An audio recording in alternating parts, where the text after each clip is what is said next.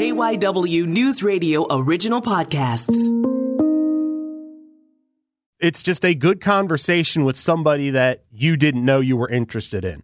I'm Matt Leon, and this is One-on-One. My stepdad, Chip, was leading a group text with 30-some-odd people that they maxed out, that they couldn't actually get more people into, sending shot-by-shot updates, current and former players in the chat, friends. You know, the number of people that reached out and were following and supporting was so humbling and overwhelming. And our guest this week is Drexel men's head golf coach, Ben Feld. He's been the Dragons head coach since 2016. Ben, thanks so much for coming in. Sure thing, man. So before we kind of get into your career, college golf, for people that aren't familiar, we were talking about this a little bit off the air. How does it work with regards to your season? You were saying it's split, and they are two parts of the season that carry equal weight. Yeah, a little bit different than, traditional college sports where there's, season that runs all the way through. You have your conference tournament, championship season at the end. College golf split more into two seasons that are both championship counting. So when guys come back to class in August, or in our case at Drexel, when, we start class a little bit later, we've got our fall slate, which pretty much runs from Labor Day to the end of October. Shut it down really through the holiday, pick it back up when the guys come back from holiday break, beginning of January, and full steam ahead with tournaments starting in mid-February, heading a little bit south, and running through the end of April with our conference championship and postseason at that point. So a little hiatus in the middle, but we kind of look at it as one long season with a couple weeks off in the middle. Do you approach the two parts differently or kind of the same way? It's definitely a little bit different, right? In the spring, it's very much everything gearing up towards our conference championship. We're coming out of the winter where geographically we obviously face some challenges that certain schools in our conference or that we face that are further south don't. So, we're trying to compete and get south a little bit more. So it's more of a different approach from a scheduling standpoint, where coming out of the summer, everybody's on a pretty level playing field. And then we've really got to start our spring season. I say spring, in quotes, because we start in the middle of February. There might be a foot of snow on the ground here, but really trying to get as many competitive reps as we can so that we can be as prepared as possible for the end of April. And how much of a obstacle is the weather? Because you mentioned, especially in your conference, you're going South Carolina, Virginia, stuff like that, maybe places that, especially you get down towards Carolina, North Carolina, stuff like that, they're not maybe dealing with a lot of what we are. Is it the same? Because I always talk to baseball and softball coaches about the challenge they face. Everybody plays the same schedule, but, the schools down south and in the Midwest or in the West have been outdoors the whole time where maybe you haven't. Do you find the same kind of challenges? Yeah, I mean, we'd be lying to ourselves if there weren't certain adversities that we face by, being inside for the vast majority of that month of January. And that's kind of why we try to shorten the runway in the amount of time that we're on campus before we go to, get south to practice and compete. But yeah, I mean, you can't replicate outdoor practice. We have a great indoor facility over on campus. We've got, launch monitor, putting green, all of the information and stuff. But at the end of the day, we are hitting into a screen.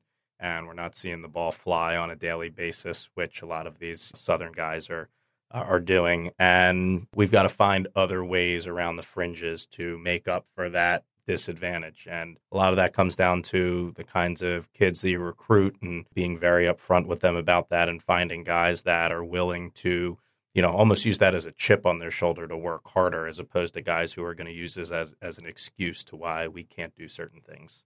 One thing I've always been curious about when you're in competition at a tournament, what is your role in the moment? Are you in the clubhouse or are you walking with certain players? Are you hanging out at certain points where guys are going to cross over and get what's your, not so much your role, but how do you handle tournaments? What do you do?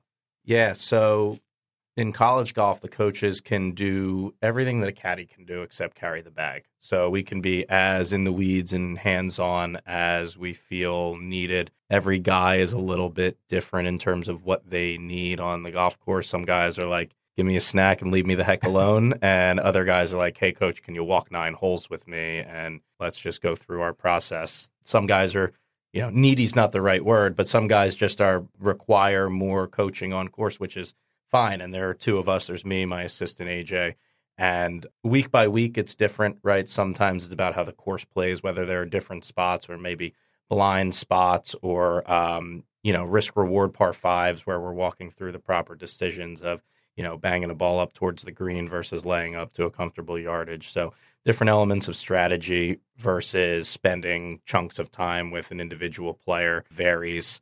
I mean, the last 2 years, AJ has spent every hole of every tournament walking with Angelo, who graduated last year, and we've kind of spent the first 2 events this year figuring out how he's going to allocate his time now, because he's like, man, I feel naked out here without Angelo. I don't know what to do. And we've got, some new faces in the lineup. So, it changes year over year as the roster changes, but it's an ongoing science of how to properly allocate our time and energy out there. In a tournament setting, I would imagine when you're with the players, when you're having workouts and stuff like that, it's more coach, less psychologist, kind of just counsel. Yep. Is that reversed when you're out there? Are you more coach or more just kind of bounce things off of, hey, you're doing great, don't worry, let the last one go? Where does it fall? 100%. We're doing minimal to no golf coaching on the golf course, right? Once you're out there, we talk a lot about preparation, and all of the preparation leading up to tournaments is, that's the stuff in the dark that nobody sees. And that's the kind of stuff where you got to kind of put your nose in the dirt and grind through it to be as prepared as you can. And then tournament is like, lights on, hit the stage. This is the fun part where you get to show off your preparation. So at that point, you are who you are. The game that you have is the game that you have. And we are very much in the moment with our guys, focusing on yardage, target, process, nothing really about golf swing, nothing mechanical at all. We're just focused on executing the task right in front of them. Now, you still play, and you were in the U.S. Amateur. You qualified, and was the Amateur back in August? Yes. What was that experience like, qualifying for it and getting the chance to play in it? It was the coolest golf experience of my life, personally. I've gotten to do some cool stuff on the caddying side of things with Chris, who I know was also in here a few months back, being able to be present at a couple of U.S. Opens. And a lot of that helped me, actually, in knowing what to expect and understand what was required of the golfer at a USGA championship. But the week that had up at Ridgewood and Arcola was so special. Something that I've been banging my head against the wall for a little while and trying to qualify for a USGA championship. And then to do it at a place that's an hour and a half drive up the turnpike, was able to have family, a couple friends up there supporting, and we just had an absolute blast. But it was a real validator of, with all of the things I have going on, continuing to put work into my golf game is a real priority. And it felt very validating that, that work had really started to yield some results. And the qualifier was a lot of fun, felt like a real breakthrough. Shot 64 in the second round of the qualifier to get in. And then going up to Ridgewood, I really had no idea what to expect of myself. I mean, we're going against the best amateur golfers in the world and the best college players in the world. You go up there, it's like a 90% field full of college guys, and here I am. I was like, one of the grandpas of the field at 31, but, wasn't sure. Look, I'm not like the longest hitter, so wasn't sure if the length would overwhelm me or the level of competition would overwhelm me, difficulty of the golf course, and was really in the mix on the second day. Had a chance to make match play and unfortunately missed the playoff for match play by one shot, but it really validated that my game is in a place where, with proper preparation, I can compete at that level, which, was my biggest takeaway. In the qualifier, I think you mentioned the second day. I mean, you finished, I think, 5 under. I mean, you're rolling at that point. Like, were you feeling it in the moment? How conscious are you of your score when you play, or you just you're hitting, it's going well, you're getting the looks you want, things are dropping? Like, where are you when you're in the zone like that? Yeah, and those qualifiers are interesting where you can usually have a little bit of a feel of whether you're close or whether you're a little bit behind the 8-ball coming in and maybe you need to make a couple birdies. And the structure of that qualifier was 36 holes in one day. So played pretty well in the morning. I should say I hit the ball pretty well in the morning and really didn't get many putts to fall. So it was 71 in the morning. I looked at the leaderboard in between rounds. I saw that like 66 maybe was leading. Putting 2 rounds of golf together on a difficult golf course like Rolling Green is hard. So I figured if I could go out and shoot, something that started with a 6 in the afternoon that, I would have at least a half decent chance of being there at the end, and came out and started making some putts, was continuing to hit the ball well. And that afternoon round was really, really the best competitive round that I've ever put together. Made some really meaningful 10 to 15 foot par putts to hold the round together in the middle of the back nine, and a couple of birdies coming in. But, coming down the stretch, it was funny. I felt good about where I was. You still really don't know, but I never asked. So one of my, actually my boss over at Drexel, Kerry de Blasio, was caddying for me that day out at Rolling Green. And I mean, he's an improving golfer, but, he's probably a 9 or 10 handicap. And I knew Kerry was really nervous coming down the stretch and didn't want to put too much on his plate. I knew that he knew kind of where things were, but he was stone-faced coming down the stretch, and I really didn't ask until after the final putt dropped on 18. I was fortunate enough to make a birdie on that hole. And the first thing I asked him was, did we do it? And he said, oh, yeah. And it was one of those things where you kind of go underwater, you hold your breath, you come up for air on the other side, and you either hit your goal or you didn't. And that was the best feeling. You mentioned you missed the cut by 1 stroke. What's the emotion when you realize that that's obviously frustrating, but you played well? It's an incredible experience. You talked about being old. Like, what's the emotional checklist you go through when you kind of process everything from that experience? Yeah, there was, it was all over the place. So I made a what it felt like a very meaningful, like 25-foot putt on the last hole. And the battle of that day was just that was the most fun I've ever had on a golf course. Just kind of didn't play my best, but I really just fought my butt off and hold some meaningful putts, and to hold that putt on the last hole. And just picked up my ball, hugged AJ, who's my assistant coach at Drexel, who was caddying for me, and just started to get teary-eyed on the back of that green. I looked over and saw my brother. Immediately thought of my dad when I saw my brother. My dad passed away back in 2018. And when I saw my brother, I just kind of felt him there. And then coming off the golf course, I felt very proud of the way that I battled. As you kind of watch the leaderboard, you realize at a certain point in time, like, damn, this is going to just not be enough. I knew that I had poured every ounce that I had into the day, so I could hold my head high. Where the disappointment probably hit the most was the next day at home, sitting on my couch watching one of the guys I played with on TV in match play. And like, holy smokes, could have been me if I could have just this, that, the other. But 95% of the emotions after the fact were so overwhelmingly positive. The number of people that reached out or were following, there was this group text that my stepdad, because they had limited spectators out there, so my stepdad Chip was leading a group text with 30 some odd people that they maxed out, that they couldn't actually get more people into, sending shot by shot updates. Some of my current and former players in the chat, friends all over the place. So, the number of people that reached out and were following and supporting and all of that was so humbling and overwhelming. And I just felt such a sense of fortune and luck that so many people that are interested in what I'm doing. That was probably the coolest part of the whole experience. What's your earliest golf memory? Was it a sport you grew up with? Yes. Probably... Still can't really put a finger on what the age was, 10, 11 maybe, going out and playing golf with my grandparents at Green Valley up here out in Lafayette Hill, where I play out of today, and they are still there. And down in Aventura, Florida, where they would go for the winter, where we would go visit them over, the holiday and New Year, and just kind of being able to make decent contact from an early age. I didn't start to take it seriously until I got into, the middle of high school was a little bit late in that regard, but, just going out and swinging the club with them at an early age is kind of, they were really the ones responsible for kind of getting me on the escalator, if you will.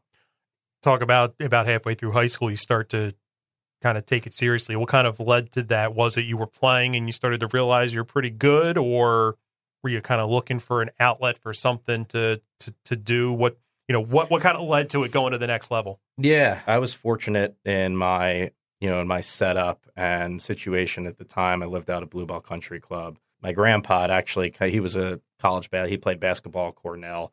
I played a lot of hoops growing up, and that was my first real passion and love. And at some point you look in the mirror and you realize you're a 5'8" Jewish kid and that there's no glory in this. And I was half decent at golf at the time. Maybe, at 15, 16, I was a 3-4 handicap. I don't know. But he always thought I could be much more in the sport. And he's like, hey, give this basketball thing up and run with golf and see what happens. And I did that. And I was very fortunate at the time that, my coach, swing coach, golf instructor was Mike Dinda, who was the golf coach at Drexel at the time. And that was my only opportunity to play collegiate golf. And it was because I had this relationship with Mike, and he gave me an opportunity that I'm forever grateful for.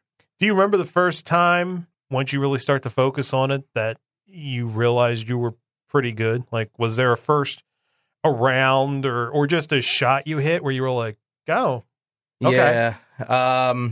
2008 was the Golf Association of Philadelphia's Junior Boys Championship, Huntington Valley. And I'm very, very new to competitive golf and don't have a whole lot of acumen or resume. And shot maybe, I think it was 76 in the 18-hole qualifier, made the championship flight, and won a couple matches at Huntington Valley. And this is just kind of off of very raw, unpolished, I guess, talent at the time.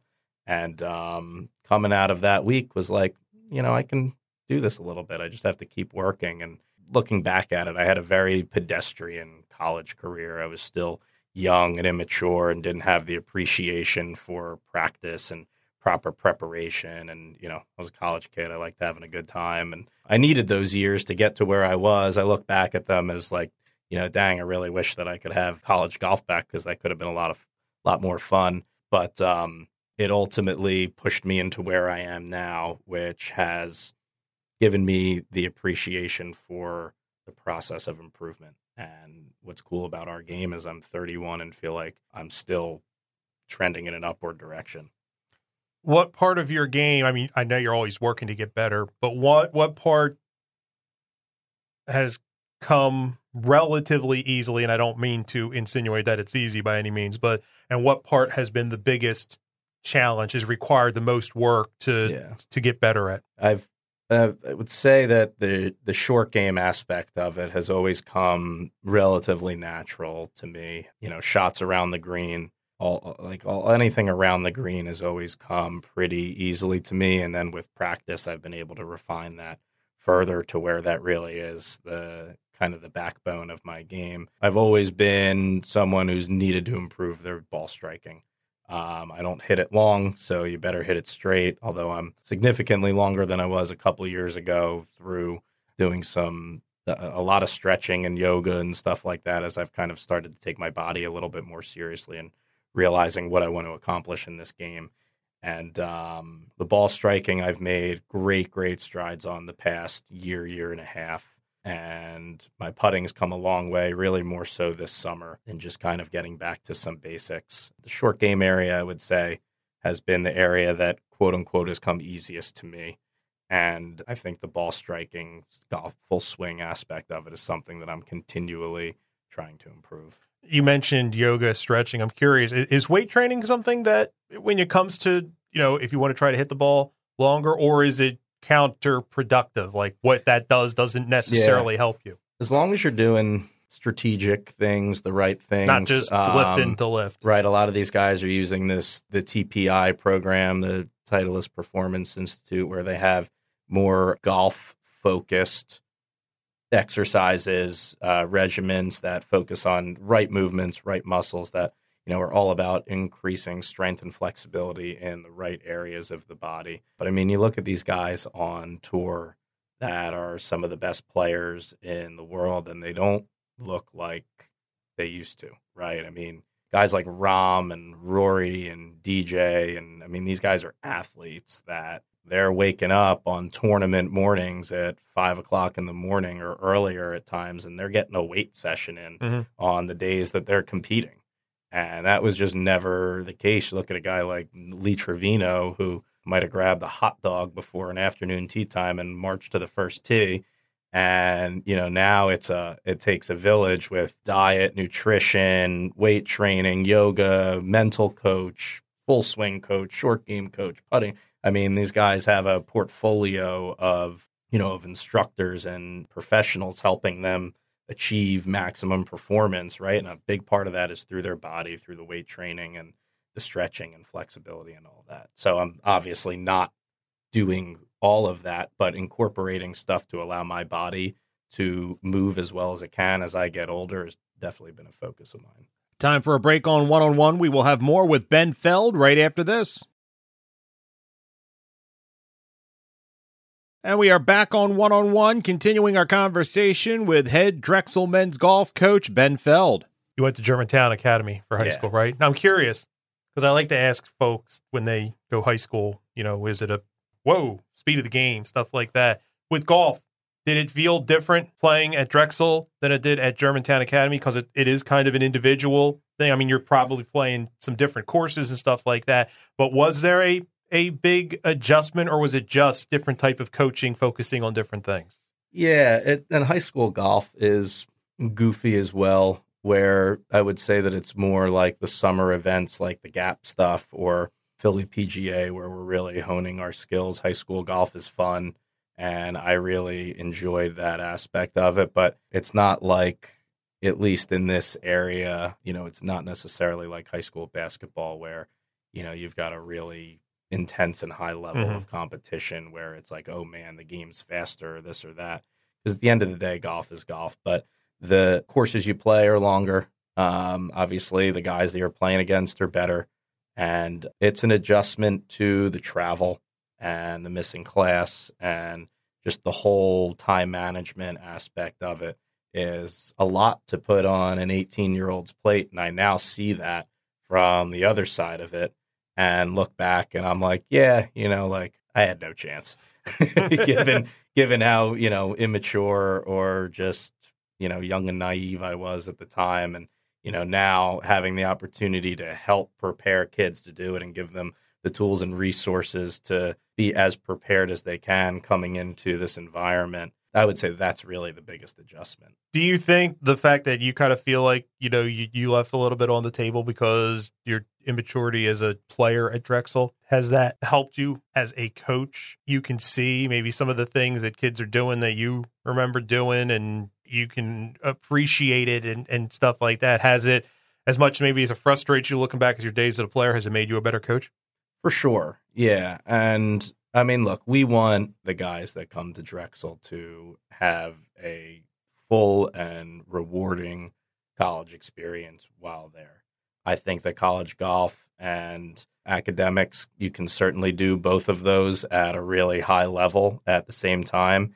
And we just tell our guys, like, look, we don't want to tell you not to have fun or be social or do things that college kids do, but you just gotta pick and choose your spots to do it, right? If we don't have practice for a day or two, we get back from a tournament, you want to go hang out with your buddies, like, by all means. Night before we leave for a tournament, let's get ready and let's be ready to compete. And these are all things that I didn't do. But it's definitely helpful to be able to know what it's like in their shoes not all that long ago, and try to kind of guide them through, because they're being pulled in a million directions when they're in camp and immersed in campus life. And we want them to enjoy it, but we also want them to maximize their golf experience and their academic experience too. So we're very open with them and talking about what the expectations are, and want them to feel like they aren't like, in prison or can't do things that they want to do, but just have to be mature enough and responsible enough to and accountable to your teammates to do those things when it's appropriate. So when does coaching enter the lexicon? It doesn't sound like during your playing days that was something that would be on your radar, kind of totally how to come not. together. Yeah, graduated 2013. So when I graduated, Chris Crawford had just finished his freshman year. It became pretty clear pretty early that he was going to be a special player. I had no idea what I wanted to do professionally. Coach at the time said, hey, why don't you, stay on as a graduate assistant to get a free master's degree, hang around the program, help out, figure out what you want to do, and did that. And thought process was, hey, I can basically see this through to the end of Chris's career and help guide him and just see where this goes. Not that he needed much of my guidance, but, so hung around 2016, heading into Chris's senior season, and the position of head golf coach had opened up. They asked me to be the interim head coach for that spring, which was 24 at the time, was happy to help out and take the team through the spring, not thinking at any point in time that 7 years later I'd be sitting here having this conversation. We had a successful spring, and I had a lot of fun doing that. AJ, who was my academic advisor in college, who turned out he just actually officiated my wedding back in April. We had developed a relationship back then, and he came on to help me out that spring as the, let's call it the grown-up in the room. And we had a great time. We decided to interview for the position that May, I guess it was, and off we went. And I was starting my other profession as a financial advisor at the same time, and just kind of had support from all angles that said, hey, run with these things until something's got to give. And we're still here. So it's been a fun ride. Were you surprised when you got I guess they took the interim off and gave you the program? Like, were you genuinely surprised, or did you start to feel like, it kind of seems like the pieces are coming together and this might be mine? Yeah, I mean, look, there was such a sense of familiarity with the guys in the program. And, I can imagine the concern from Drexel's side was, hey, maybe there's too much familiarity, right? I was teammates with a lot of these guys really for the first couple of years. And they said, hey, do you want the job? And my response was, are you sure? So, look, at this point, I'm 25 and, I'm still a kid, obviously, but I had definitely grown up a good bit through a couple of years as a graduate assistant. I'd gotten to know a lot of people in the college golf space, other coaches, and I felt pretty unprepared to start, but I knew that I could make an impact, and I knew that I could do it at a high level. And I felt that my standing as a 25-year-old, while it would be challenging in a lot of ways, that I could connect with kids at a different level than somebody in their 40s, 50s, 60s could. And I could speak their language, and I could understand the challenges that they would face on campus, and that for the right kids would be a draw to come and play for me. And that was really the platform that I stood on, where I'm going to continue to mature and get better at the day-to-day nuances of this job. But I can connect with and make a difference for these kids in a lot of ways. And I'm very, very thankful to Drexel and Dr. Eric Zilmer, who's the previous athletic director, for giving me that chance. I mean, it definitely, takes some stones to hand a program to a 25-year-old, and they did it. And I like to think that they don't regret it. What will you talk about, in those early days and your times as a GA, like you're now kind of a coach for players you were a teammate with? I'm always curious, especially when it's in the same program. Did that present any challenges within the dynamics of individual relationships? Like maybe somebody you go out with on Saturday night, now, yeah, you know what, you guys go. Like, did that require some proactive, I've got to put up some boundaries here and things are going to be different? Yeah. I mean, by the time that I was a head coach, there was really one class that had to graduate out of guys that, I had overlapped with as teammates. And they were a couple of years younger. But honestly, all of those guys who were older at the time, they helped make that transition so easy and great for me. I think of guys like Scott Forrester and Joseph Dance, Vincent Agnes, like those guys that were there that I was friends with first, teammates with second, maybe coach third, were really supportive in the transition of this whole thing to helping me really get this thing off the ground and heading in the direction that we wanted it to go. So if those guys had been, dragging and giving me a hard time about, everything that was going on, it certainly wouldn't have been as smooth. So it really took a village, of them to be supportive of what was going on and to understand as well on their end that there were going to be some, new boundaries in the very beginning, until they graduated. And, obviously really thankful to those guys for just helping kind of get the ship out of the dock. You're the interim in the spring and then you take over. Once you become the head coach, did you know what you didn't know with regards to what it takes to put a program together? Or are those first few months like you're getting emails, you're getting paperwork that I need this by Friday, and you're like, I don't even know what this is? Like, were there a lot of moments like that? Yeah.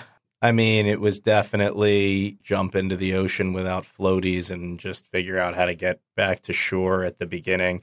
I mean, it's not like I hadn't been around or, but when you're the guy, it's different. It's different when it falls on your plate and you're responsible for putting the trips together and for getting these guys home safe and just all of the things that are not golf related. I knew I could do the golf stuff really well. And then it's all this other stuff. And really, that's where AJ has been, and continues to be huge. He handles a lot of our logistics. He handles a lot of the travel, a lot of the administrative stuff, things that may fall by the wayside for me. He picks me up and makes sure that I'm getting my P card statement in on time, and that we're filing the proper paperwork for recruiting visits. Whereas I'm like, run, advance the program. He's kind of, you see those coaches on the sideline that have somebody kind of pulling their collar back. The get-back coach. Exactly. I mean, that's AJ. And he's like, hold on, we got to do X, Y, and Z before we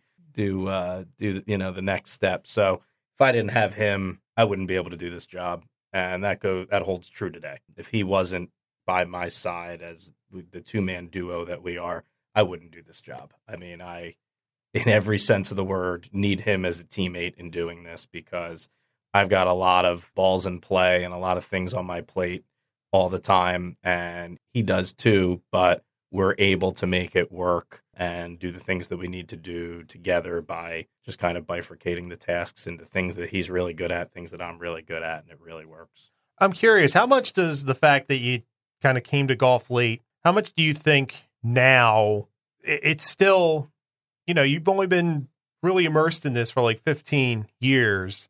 It's not something, that's still fresh when it comes to a career. Is that kind of a blessing that maybe you didn't, hammer yourself with golf in the younger years to the point where it became a job and it's not as much fun anymore? I mean, not by design, but just the way it's played out. Is that big? 100%. And something I've actually thought a good bit about, where so many kids now are starting serious golf at 10, 11, 12 years old. And almost like by the time you get to college, you're like done. Yeah. Right. I mean, we've got a young man on the team now, Drew Nicholas, won the Patterson Cup this summer. He's from Egg Harbor Township, New Jersey. And I mean, he was one of those kids. He was a top 50 recruit in the country, traveling around, playing all of these events. And talk to him today. He chose to go to North Carolina State out of high school. And then after a year, he's like, man, this just isn't all that fun. And so much of it is such a big part of where my joy comes from now, is that I have so much left in the tank. Mm-hmm. Right. And, for a kid like Drew, it's about finding the joy in the game again. And why did you play? And how can we recreate that and still have high expectations of you, but to not make it a job, right? If we as coaches want it more than you want it as players, that's a losing equation. So we've got to be careful with our guys that we, specifically certain guys, that we aren't pushing them too hard. I mean, we kind of find our pockets to push them. But for me, my energy and passion towards improving my golf game is only growing by the day. And obviously this summer has brought it to a new level where I'm so excited for everything that's to come. But I don't think that I have that level of energy if I'm grinding away at 12, 13, 14. And, I really wasn't even in that mindset in college. And it's really been the last 4 or 5 years that I've kind of started to understand what I really want from this game and what I'm willing to give back to the game as well. And it's really opened up. I mean, the coaching aspect of it has been huge, where it's like, hey, I still really want to do this at myself at a high level. Are you able to play golf for fun? And what I mean by that, go out with your buddies and just hit around and not worry about, what did I hit here? Like, are you able to kind of divorce from the intensity that goes along with playing at the level you play and coaching, and just go shoot 18 holes and whatever happens, and I'm not going to read too much into anything. I'm not going to break it down. Are you able to do that? Yes, definitely still able to do that. Like, golfers are, we're unique creatures. Typically when we get together with buddies, it can be fun. There can be beers, but we're also typically playing for something, right? A couple of units of pride or whatever it may be. So there's always got to be some kind of competitive incentive. I guess the only time that wouldn't necessarily be true is when I'm, going out and playing with my wife, who played soccer at Drexel, and she's incredibly competitive. So I know that her competitive juices are flowing. So I need to kind of be there to help her along as she kind of gets her game off the ground. But in going out with buddies, can totally love going out on the golf course and having a good time. Is it frustrating at times where you're like, man, I just don't feel the juices and I can't kind of get into the intensity zone? Of course, definitely need the arena of competition to, feel that, and feel like I'm getting the most out of my game. But there are different kinds of golf, and you should really be able to enjoy it just with the people that you play with. And I'm curious, just because this is how my friends would be when you go out and you hit a bad shot. Is it forever? Oh, look at the Drexel golf coach, right in the water. Yeah, it's like, is there an angle of that? Yeah, I mean, there's elements of surprise, and then there's also some good banter that goes back and forth. I mean, but man, if you play golf at any level, what I tell people, I've told my wife this, I've told my mom this, I've told my friends this, it's like, you never, as you improve in golf, it's like, oh, if only I could be an 18 handicap, or, oh, if only I could hit the ball this far, or if only I said, guys, at no point during your process of improving at golf do you get less frustrated. You just get frustrated at different things, right? There's always going to be something that falls on your plate within your game that you're frustrated about. So improvement is just a straight line, but it's humbling. It's a humbling game no matter what level you play at. I mean, geez, look at Danny Willett on this past Sunday at the tour event as a 3-footer to win. Misses it. Has a 3-footer to force a playoff. Misses it. And this guy won the Masters. At no level is this game gonna just respect who you are and not humble you in any way. Golf always finds a way to win. Is there a pro golfer that you feel your game is similar to, and not even somebody that you try to emulate, but just when you kind of break it down, you hit distance about the same, relatively same around the shore, maybe take the same approach? Is there anybody?